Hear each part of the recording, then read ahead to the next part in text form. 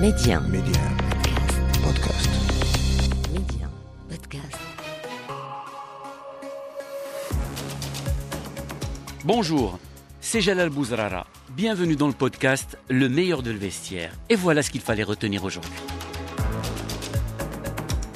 Oui, ça c'est magnifique. Ça c'est très très belle chose parce que ça va permettre de redonner un souffle nouveau. Parce que quitte à avoir 24 participants dans une CAN, c'est agréable d'avoir des pays qui justement ont pas eu cette chance dans leur histoire de pouvoir disputer une CAN. Ça va permettre de mettre un peu pour des mois aussi. Il y aura un bonheur un peu sur cette ère-là qui est assez incroyable. Comme on avait connu avec Madagascar, rappelez-vous de ce qu'avait fait Madagascar, ou même le Bénin qui a déjà participé à des CAN mais très peu, qui avec sa victoire contre le Maroc, ça avait été un truc incroyable au pays. Et là c'est pareil. On voit les Comores, équipe affiliée à la FIFA que depuis 2005. Vous vous rendez compte? C'est un archipel. Il y a pas tout à fait 1 million d'habitants. Et ce qui fait que petit à petit ils ont créé un esprit de corps, un esprit de groupe, et voilà, est arrivé ce qui devait arriver, c'est-à-dire cette qualification. Et ça fait vraiment plaisir parce qu'on sait que déjà c'est un pays qui a d'immenses difficultés. On le sait, c'est vraiment pas simple. Donc ça donne un petit peu d'espoir. Et on aime bien quand le football comme ça est un lien social où ça permet un petit peu de rêver et de penser à autre chose. Et donc on est très très heureux de voir les Comores arriver à ce stade de la compétition. Et la Gambie, Tom Senfield qui est arrivé là-bas, c'est déjà sa 6e sélection africaine. On le connaît, c'est un vieux routier du football africain, cet entraîneur néerlandais. Et lui, dès qu'il est arrivé là-bas, il avait expliqué qu'il sentait qu'il y avait un potentiel. Donc pareil, ils ont beaucoup cherché, ils sont allés à droite, à gauche, voir s'ils pouvaient trouver des joueurs. Rappelons-nous déjà, ils avaient réussi un bon résultat nul une fois contre l'Algérie, derniers éliminatoires CAN, où ça s'était plutôt bien passé. Donc c'était une équipe qui était, vous savez, à la limite de pouvoir faire des CAN. Le problème, comme toujours, c'est qu'il n'y avait pas 24 équipes à l'époque. Donc quand vous n'avez pas 24 équipes, vous en avez deux fois moins. Donc ça veut dire qu'il y a 2 fois moins de place. Et là, ils profitent aussi de cette possibilité, cet appel d'air, j'allais dire, qui a été mise en place par l'augmentation du nombre des équipes.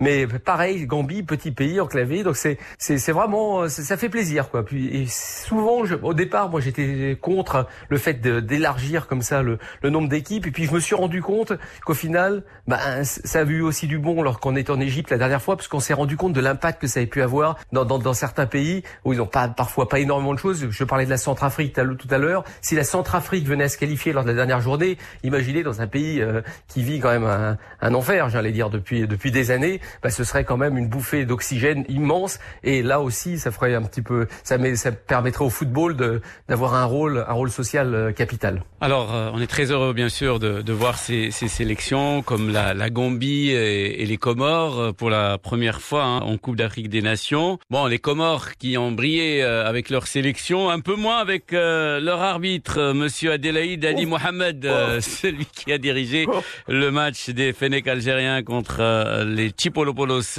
zambiens avec des pénaltys, litigieux, généreux, imaginaires.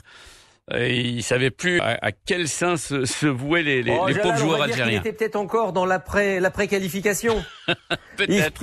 Il se rendait plus tellement compte qu'il était en train d'arbitrer un match de football. Il était tellement heureux de ce qui s'était passé. Non, mais l'arbitrage de ce match-là, franchement, heureusement que les Algériens étaient déjà qualifiés. Ouais. Mais là, je crois qu'on a atteint quand même des sommets. C'est-à-dire qu'à un moment, il y a 2 coups de vent. Il n'y a pas de Sondaka, je crois, les 2 fois qu'il doit tomber dans la surface, et 2 pénaltys. On ne sait même pas pourquoi. C'est que cet arbitre-là, sur ce match-là, il a été absolument catastrophique. Heureusement que ça n'a pas d'incidence sur la suite. Parce que vous imaginez, si par exemple, sur un nouveau pénalty, que sais-je, la Zambie s'était imposée, ils avaient toujours la possibilité encore de passer au tour suivant. Donc là, heureusement que ça s'est passé comme ça.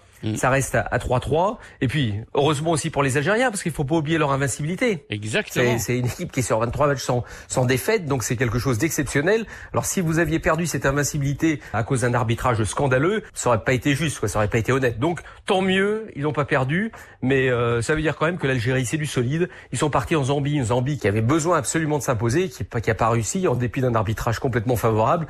Donc, ça veut dire que l'Algérie, ça reste quand même une équipe très très costaud. Belmadi, il a réussi à donner un état d'esprit à ses joueurs qui est assez invraisemblable, alors que là il avait quand même dû changer pas mal de joueurs qui n'étaient pas là. Il y a vraiment quelque chose dans cette équipe-là. Pareil, ça va être aussi un des grands favoris de la prochaine édition au Cameroun. Rendez-vous demain les amis pour un nouvel épisode du meilleur de le vestiaire. Pour ne rien rater du football chez nous et dans le monde, abonnez-vous à ce podcast pour être les premiers à recevoir les derniers épisodes. Ciao ciao.